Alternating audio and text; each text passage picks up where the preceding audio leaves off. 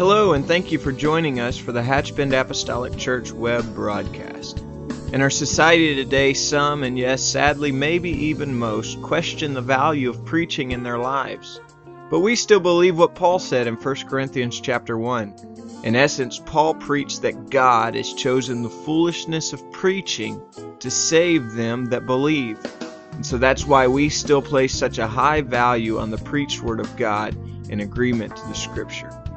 And so now I'd like to thank you again for joining us for a message from the pulpit of Hatchbend Apostolic Church.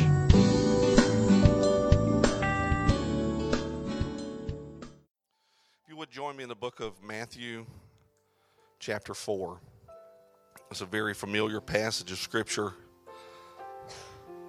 It is quite lengthy, so I'll hasten. Matthew 4, 1 through 11, the Bible says, "Then was Jesus led up of the Spirit into the wilderness to be tempted of the devil.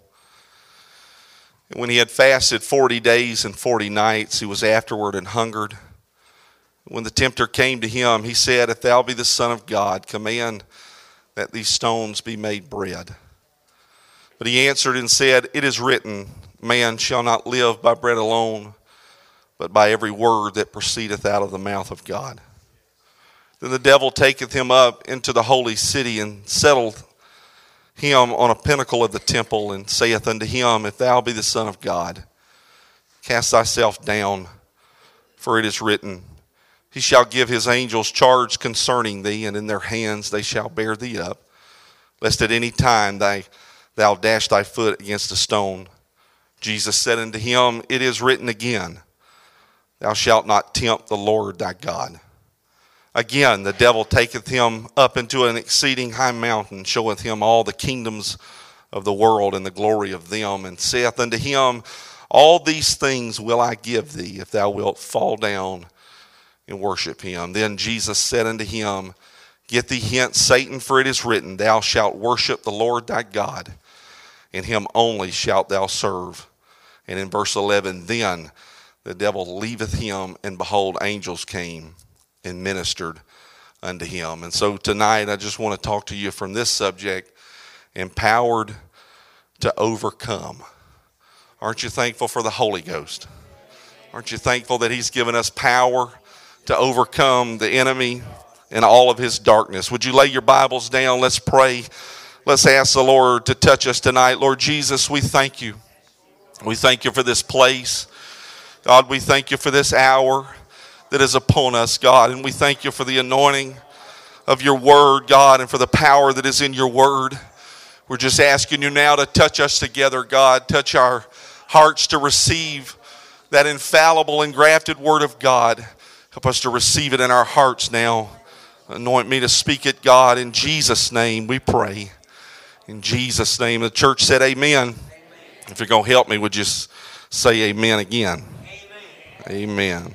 What a momentous day it had to have been. What a monumental occurrence that had to have taken place. The day that John the Baptist declared Jesus to be mightier than he. John the Baptist declared Jesus to be one whose shoes that he would not be worthy to bear. John was Jesus' closest peer, and undoubtedly, he was the most influential and successful minister of their day. Yet he declared that Jesus was greater, mightier, and spiritually superior than he was. How marvelous must it have been? Jesus, at this very moment in his life, has now reached known status. As John pointed to him and said, There's one among you. It is him. It is he. He will be the one that will take away the sins of the world. As John emphatically declares his deity among the crowd of people that had assembled, he preached a convicting message of repentance to those religious elite in the crowd that day. He proclaimed this among those who would become Jesus' sharpest opponents. This proclamation was made in the sight of the common Jew all the way to the religious elite and the religious pious among them. Jesus, now the Son of Man, humbly descends into the water to be baptized of John.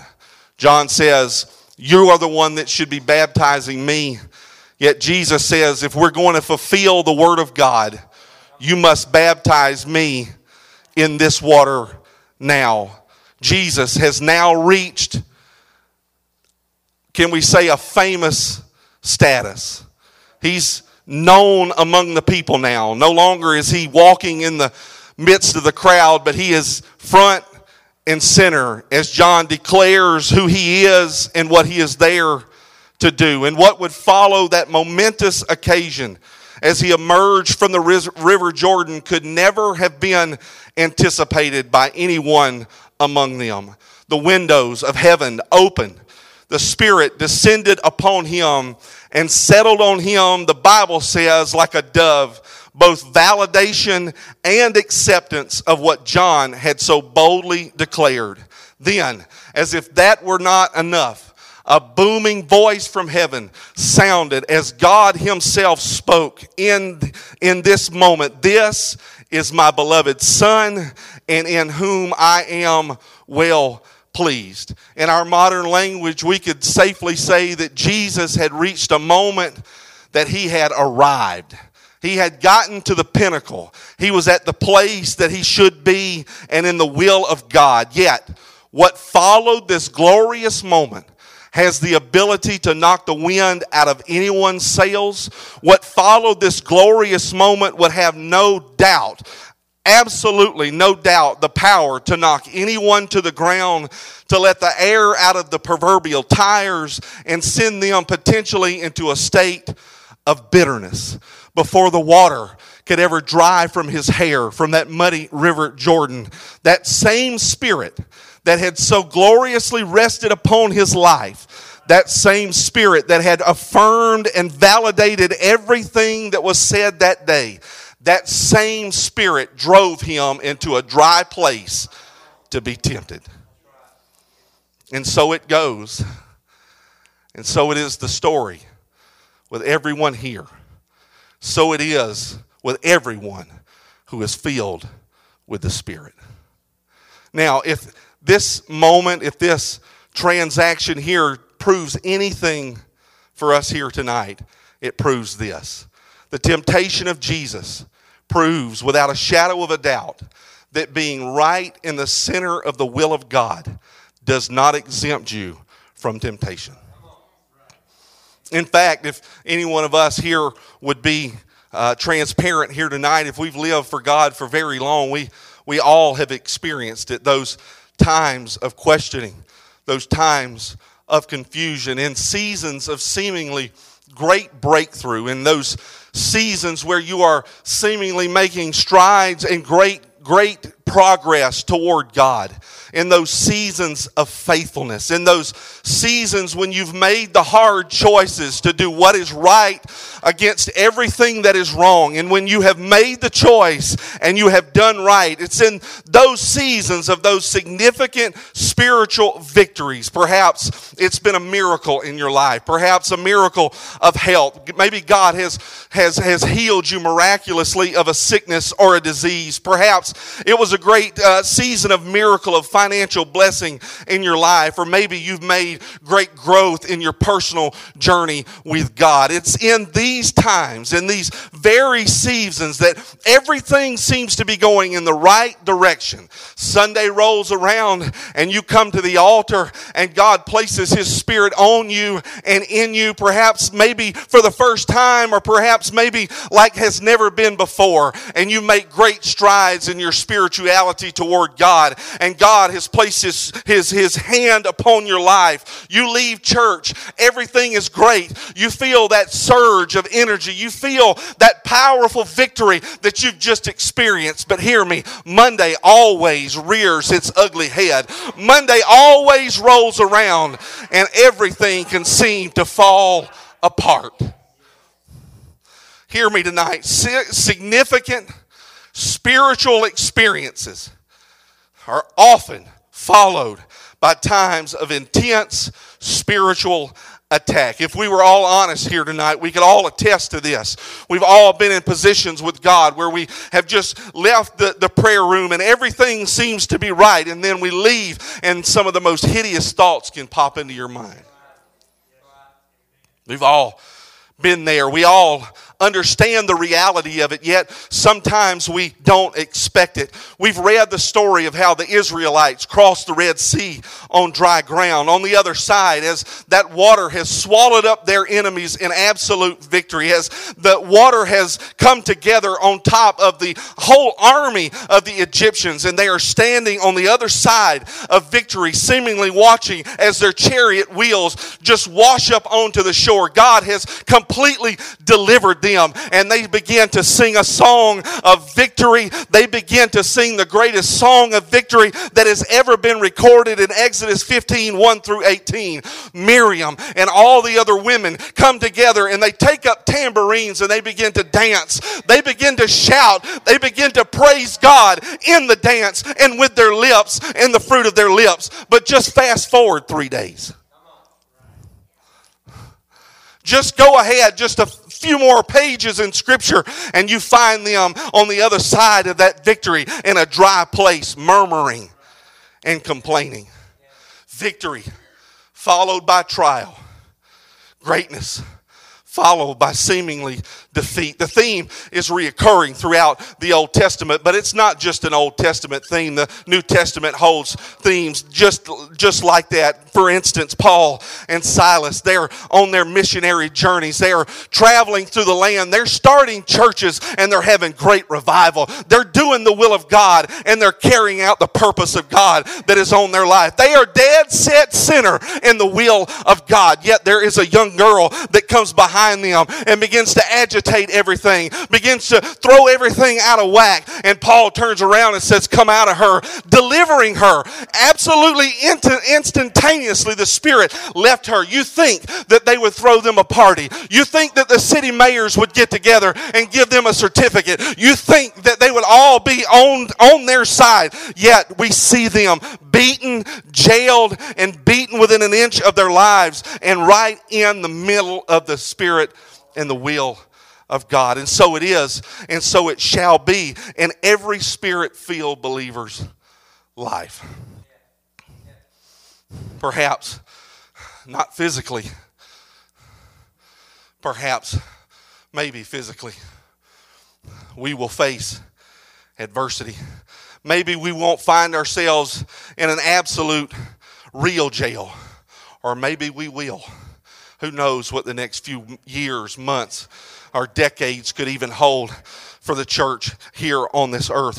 Who knows what would become of it? And I am not attempting to scare anyone tonight. I'm certainly not attempting to paint our world gray, but I'm just giving you stark reality. We are all in the position to face adversity. It is absolutely, quite possibly, that we could all find ourselves in spiritual attack before we even leave the building. God can have a mighty move. He can touch every single one of us. We can feel the power surging through our veins, and we could leave here and be attacked by the enemy. And so we must, without a shadow of doubt, be ready for his attack. We can be perfectly in the will of God, yet at the same time be relentlessly attacked by Satan. Most, if not all, have uttered these words and these questions.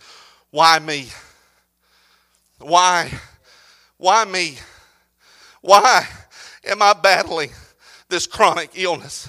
Why do I face such sexual temptation in my life? Why does my mind seem to be inundated with such depressing thoughts? Why do others seem to be getting ahead in life and making strides toward God while I'm stuck right here or either going backward? Why me? Why? But what we must understand is that we can't ask the questions why. We just have to understand that the rain falls on the just and on the unjust. We must understand that it is the trial and the temptation that comes against us is absolutely not an indication of one's spirituality or lack thereof. You see, we're quick to embrace all the positive promises of the Word of God. I want them. I want to embrace them. We're quick to take on that positivity. We like the positivity. There's churches that are full all across America because they're preaching positive messages. Just give here, do a little bit here, just believe, and you'll have a 3-car garage and a home in Vail, Colorado, and you can just live a great life. We want that positivity. We want the blessings of God. We prefer the accolades, but just as much as God gives us good promises, just as much as God gives us good things in our lives, God is also brutally honest with us in everything that He said. Jesus promised, in the world you shall have tribulation. Paul instructed Timothy to endure hardness as a good soldier of Jesus Christ. Peter would describe the trial of your faith being much more precious than that of gold. And as painful and as undesirable as they may be, being in the will of God includes both the discomfort of trial, absolute tribulation, and in anybody's life, temptation. And so with this reality in mind, with this in the forefront of our mind tonight, it is important to emphasize this brutally honest truth. We will be tempted. We will face temptation. There's no place on this earth that somebody will not face temptation. There's no age limit to temptation.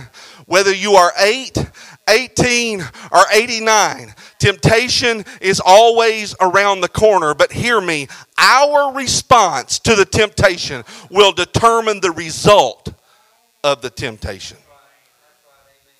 And so many times, far too many Christians respond to temptation in a short-sighted or a selfish manner. Often temptation is successful because we don't think through the consequences. You see, decisions about our actions and decisions about our reactions are frequently made without regard to consequences because of lack of wisdom and understanding.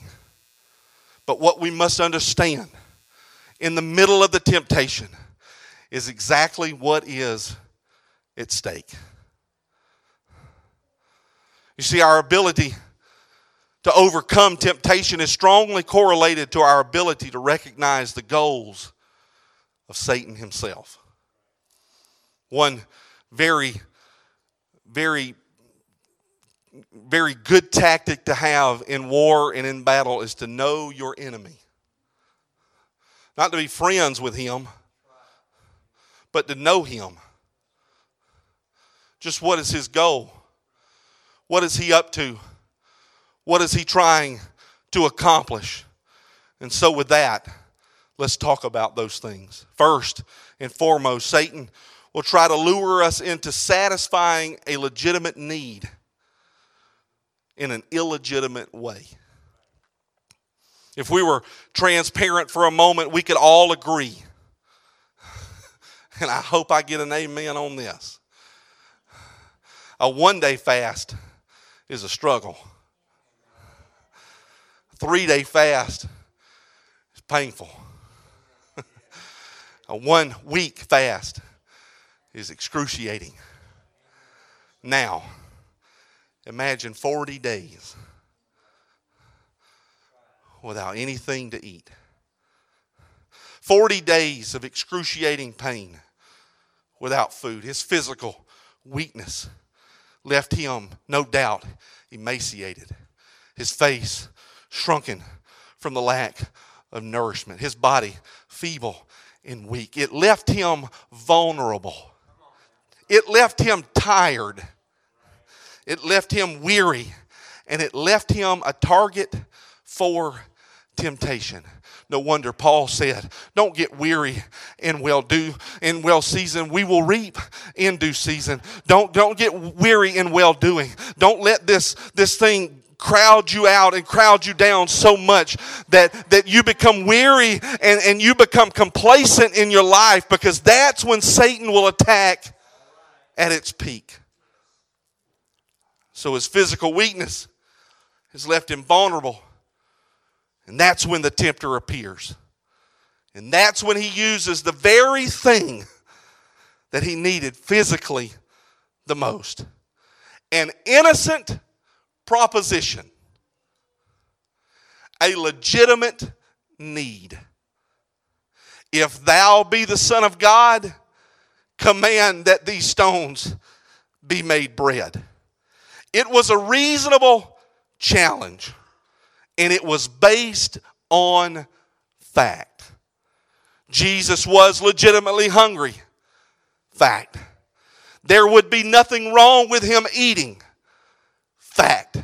In fact, if we just read a few more pages in this gospel, we find that Jesus has a knack for doing good things with bread.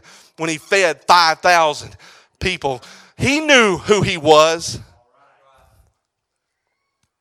And he knew the power that he had on the inside of him. For Jesus to meet this need, this legitimate need of hunger, would have been totally legitimate for him to perform. But what Jesus realized in that moment is what many of us fail to grasp. Legitimate needs must never be met illegitimately. Let me say that again. Legitimate needs must never be met illegitimately. You see, Jesus reaches way, way back in history to exert a pivotal truth when he said, man shall not live by bread alone, but by every word that proceedeth out of the mouth of God. In referencing Deuteronomy 8:3, he was reminding Satan that God has always proven himself to be an on-time God. God has always proven himself to be capable of providing what his children and what his people need. Not only that, but there are times that he allowed them to go hungry. Now let that soak in for just a minute. He allowed them to be hungry. Now that goes against a lot of what's preached behind pulpits today.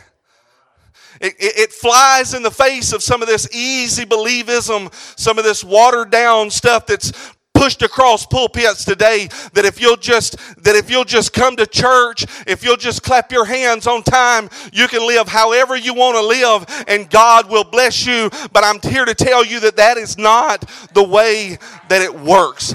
God allowed them to be hungry, to get them into a position and to get them into a habit of trusting His Word.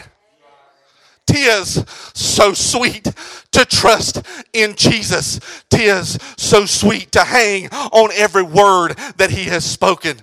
I want to trust in His Word. You see, it's in these first three temptations of the devil that Jesus demonstrated that trusting in the Word of God is more important than meeting legitimate needs. It's certainly the temptation that we all face here today. By certain degrees, we've all come against this. Whatever station we may find ourselves in life, we all face this universal temptation of fulfilling legitimate needs by illegitimate means or ways. Hear me tonight. This is why it is so absolutely vitally important that we stay Spirit-filled and Spirit-led so that we can see the wiles of the devil coming a mile away. I don't want to wait until he's standing right next to me to make up my mind on what I'm going to say and what I'm going to do, but I want the Spirit to lead me and guide me into the way that I should go.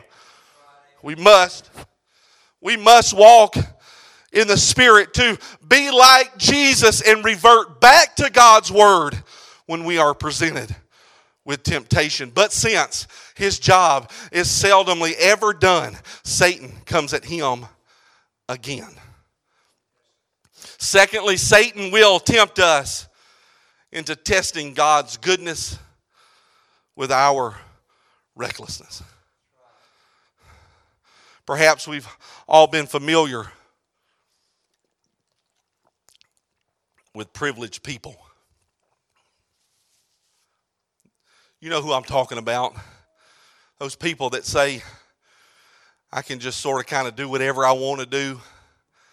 I can push the envelope for what is legal or even moral, seemingly with no regard, with no consequences, because I'm either related to or I know somebody that's got connections. I can run down the road 85 miles an hour in a 45. My granddaddy's a state trooper. He got pretty high up there, so I just say his name, and I said, just slow it down. I just do what I want to. I just go where I want to. But hear me today. This is not so far-fetched. We as Christians can adopt this same mentality. We can pull into our lives that same mindset. But hear me today, we can't afford to get in that position. We can't afford to take an entitlement attitude toward living for God as if we can just live however we want to live, just live to the wind because my Heavenly Father will just bail me out when I get myself in trouble. I can't live with presumptuous behavior because presumptuous behavior is not wise. Let me tell you why presumptuous behavior is not wise. Because God is not obligated to any one of us. God is not obligated to me. He was not obligated to pluck me out of sin. He was not obligated to go to a cross and die for me. He is not obligated to me in any way. Just because His Word says, I will never leave you and I will never forsake you, does not give me a license to be given in to the temptation of presumption. And so it's the very temptation that Satan used, and he attempted on Jesus. If thou be the Son of God, cast thyself down, for it's written, He shall give His angels charge concerning thee, and in their hands they shall bear thee up, lest at any time thou dash thy foot against a stone. It is the temptation to do something reckless and then presume upon the grace and mercy of God to bail us out. Just live financially undisciplined and then beg God to bail you out of your physical mess with a financial miracle. Just be inattentive to your spouse and then pray for God to change their heart toward you. Make a short-sighted moral decision and then plead with God to spare you the long-term consequences. It's then in Jesus' case that he was to take a reckless leap off a high tower, a high building, to prove a spiritually relative truth. God will never leave me. He will never forsake me. But that doesn't mean that I can walk off the edge of eternity and expect God just to pick me back up because He's obligated to do it. Just because His Word says that He would doesn't mean that He is obligated to do so. So Jesus realized, He saw through this fallacy and this logic, even through Satan, even though he used Scripture to support his temptation. Jesus understood a timeless principle. You do not tempt the Lord your God, because if you tempt the Lord your God, you may find yourself all alone. Just ask Samson. Samson laid in the lap of the enemy, and the Bible says that he said, I'll just get up and I'll just shake myself like I've always done. I'll get up and I'll just take the gates like I already did. But the Bible says that the Spirit of the Lord lifted from him and he knew it not. You don't tempt God by placing yourself in harm's way just because He'll bail you out. It was one of Israel's key downfalls in the wilderness. They regularly presumed God's grace. They regularly tested his patience, and they often questioned his mercy. They made rash decisions, and they expected God just to bail them out. Although God is merciful, although God is absolute full of grace, we cannot afford the sin of presumption that whatever we do, God will just save us. To willfully disobey God, to willfully go against his word, and to expect him to forgive out of obligation is foolish. That is why David astutely prayed, keep back thy servant also from presumptuous sins. Let them not have dominion over me. He said that in Psalm 19 and 13. He understood the danger of presuming upon God's grace, and those who are submitted to the will of God, those who are filled with his Spirit, will always cling to the truths of God's word. Walking in the Spirit will lead us to consider our actions and ask very poignant questions. Am I acting in a way that shows grace has empowered me, or am I acting in a way that presumes upon grace? We've heard it time and time again. People have told me with their own lips, once saved, always saved. We're living under grace. All you've got to do is make a profession of your faith, and then you can live however you choose to live, and God will save you. You can walk off the edge of a bridge absolutely in the middle of sin, and God has already given you the grace to make it home. I'm sorry to say, I hope you're right, but I can't tempt God like that. I can't live to the wind and then expect God just to save me out of obligation. And so the Spirit, which Jesus was so full of, empowered him to recognize the sinister trap of the testing. Thirdly, Satan will tempt us to make easy yet improper routes to a godly destination. He knows the word. The Bible says, again, the devil taketh him up into an exceeding high mountain, and showeth him all the kingdoms of the world and the glory of them. Saith unto him, all these things will I give thee, if thou wilt fall down and worship me. Again, this shows the relentless nature of the tempter. Angle after angle, tactic after tactic. They've made none effect, yet he continues to strike, each temptation becoming increasingly deceitful. That's why it is so absolutely important that when we are filled with the Holy Ghost, that is not the only time that we are filled with his Spirit.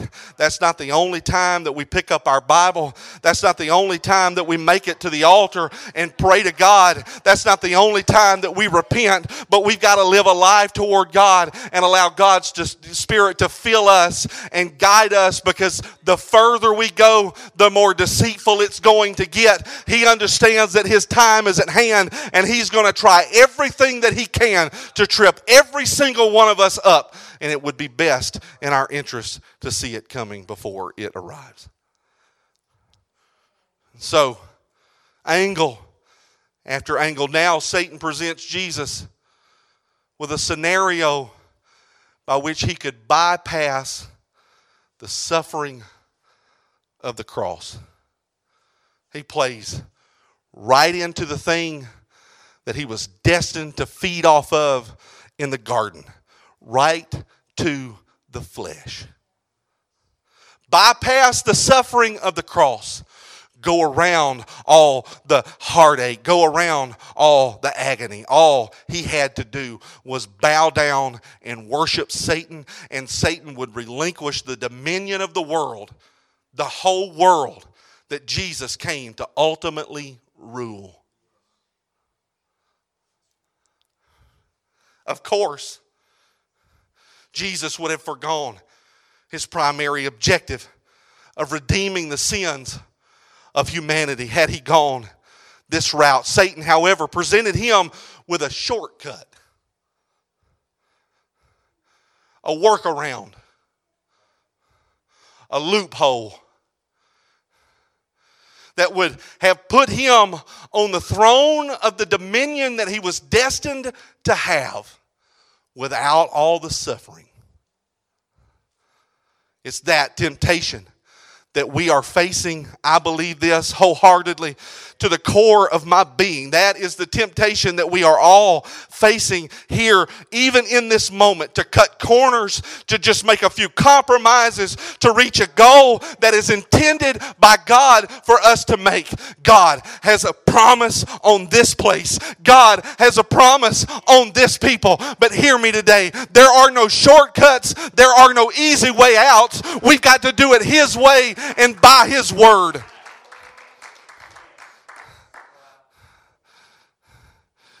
It's that temptation to just cut a few corners, to make a few compromises,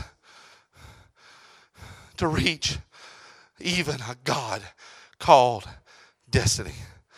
But I can hear the Spirit whispering, that still small voice, if we could all just put our ear to the ground and hear what the Spirit is saying to the church. There are no shortcuts to a godly destination. There are no easy ways to a God-called destiny. Jesus allowed the Spirit of God that was so in Him to speak through Him in His moment of temptation when He said, "Get thee hence, Satan, for it is written, thou shalt worship the Lord thy God, and Him only shalt thou serve." I'm not making any compromises. I'm not going around any shortcuts. I'm not doing anything that is going to prevent me from carrying out the will of God in my life. And I wonder if I've gathered with some people here tonight who will lift their hands to heaven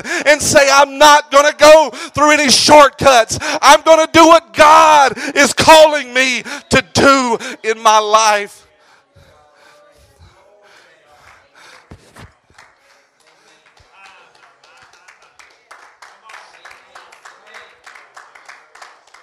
When we are Spirit-led, even into the wilderness to be tempted, even into a dry and dusty place for a time of testing.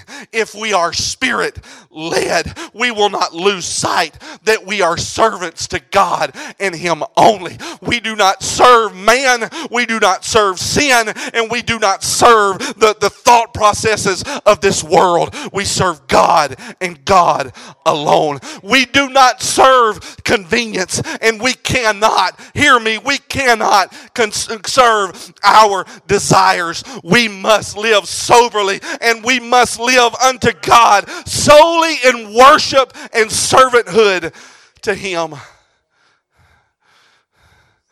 And hear me tonight, serving God is not a sprint, but serving God is a test of endurance. That's why Hebrews 12:1 says, let us run with patience the race that is set before us. Jesus warned, in your patience possess ye your souls. When you walk in the Spirit, the Apostle Paul declared emphatically, ye shall not fulfill the lusts of the flesh. And so we have got to be the people of God. We've got to be patient, and we've got to wait on God. We've got to, in our patience, possess our souls and work out our own salvation with fear and trembling. And we must not, hear me, we must not fulfill the lusts of the flesh.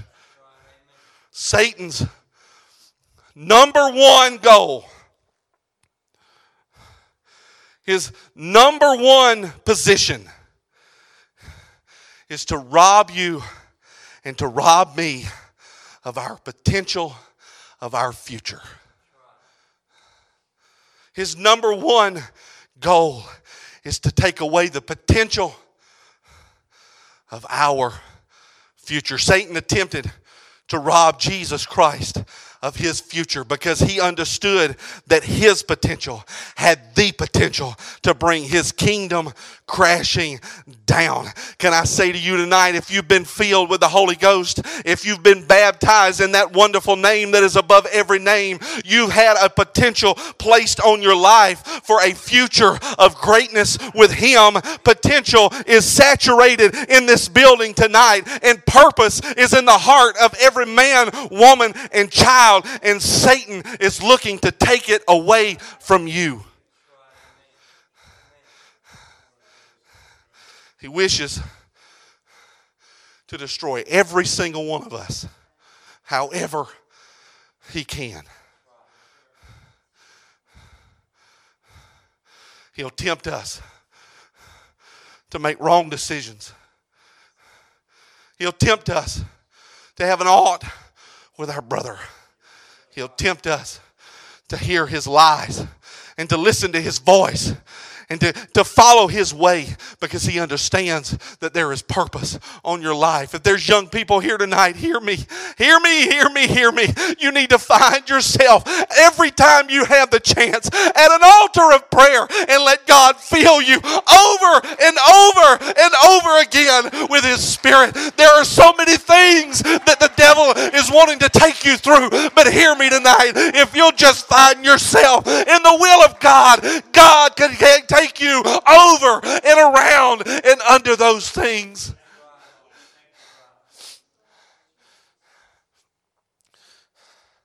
And so, as I come to a close, if our musicians will come, he wishes to destroy every one of us. But we must be Spirit-filled, Spirit-led to make long-sighted decisions rather than short-sighted decisions. We cannot be fooled into walking in the flesh, fulfilling the lusts of the flesh, thus forfeiting your future and purpose in God. In closing tonight, Thomas Costain's history, The Three Edwards. He tells of the 14th century Duke Raynaud III of what is now called Belgium. As a result of a violent quarrel, Raynaud's younger brother Edward successfully revolted against him. When Edward captured Raynaud, he had a cell built around Raynaud, though the windows and the doors were always left open. The problem with this arrangement was that Raynaud was grossly overweight, and he had no way to fit through the openings in the room.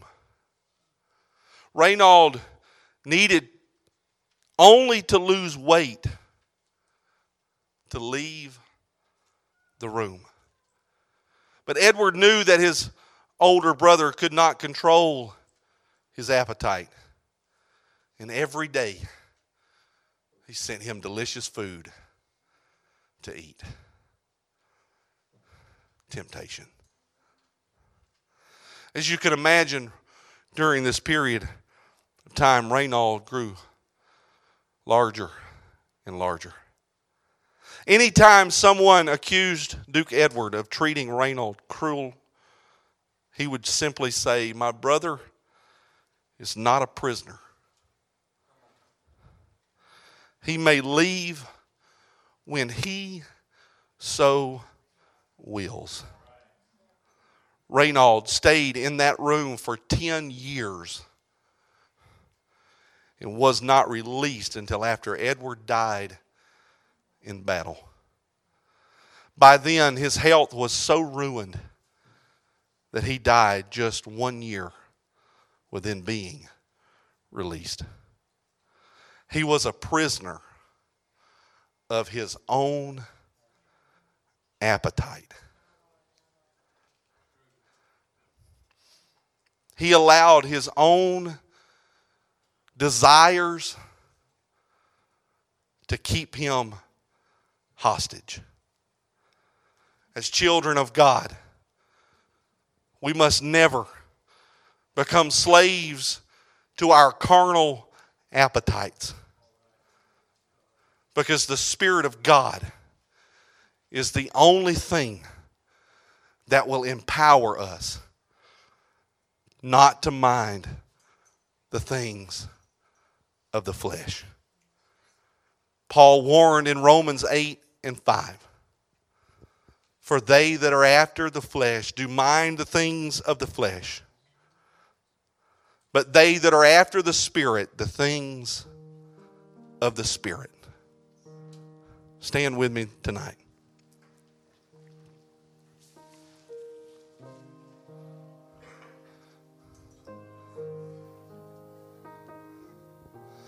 We are all going to come to a place of temptation.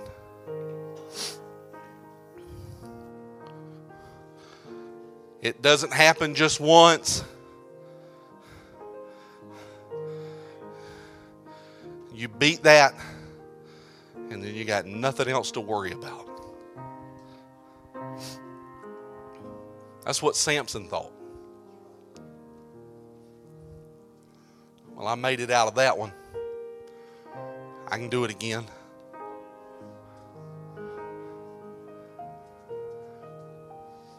I picked up the gates of the city and carried them off. Just shake myself again. The Bible says he wist not that the Spirit of God had departed from him. And so whether we are driven into the wilderness of temptation, we must be Spirit-filled and Spirit-led to guide us away from the temptation. God said, I'll make a way of escape for you. I've given you my word. I said, I'll never leave you. I'll never forsake you. I was young, and now I'm old. And I've never seen the righteous forsaken, nor his seed begging bread. And so Satan may be tempting you now in your season of temptation to just cut around some corners, just ease up on a few things, make a few compromises here and there. Nobody will know. Nobody's going to notice. And I'll wind up at that godly destination that God is trying so desperately to get me to. But let me say it again. The Spirit is whispering. Yea, the Spirit is calling. There are no shortcuts to a godly destination. Hear, O Israel, the Lord our God is one Lord, and thou shalt love the Lord thy God with all thy heart, and with all thy soul, and with all thy strength. Then Peter said unto them, repent and be baptized, every one of you, in the name of Jesus Christ, for the remission of sins, and you shall receive the gift of the Holy Ghost. There is no other way around it. You must submit. You must be Spirit-filled, and you must be Spirit-led. Because when you make it into that dry place, when you make it into that area of temptation, the Spirit will lead you away from the temptation and lead you into it is written. It is written that God is going to see me through this. It is written that all the promises of God are yea and amen. It is written that God will never leave me, but He's always going to hold me under the shadow of His wing. But only if I am Spirit-filled and Spirit-led. And hear me, your future, your children's future, and all those that are far off future depends on it. And so now I wonder if you will lift your hands and lift your voice toward heaven and ask God to refill you with an absolute power from on high, that God would seal the word in your heart and lead you to the place that you can say, it is written. It is written. It is written. Come on, lift your voice to heaven. Lift your voice in your hands and surrender to God and let Him speak to your heart. In Jesus' name. In Jesus' name.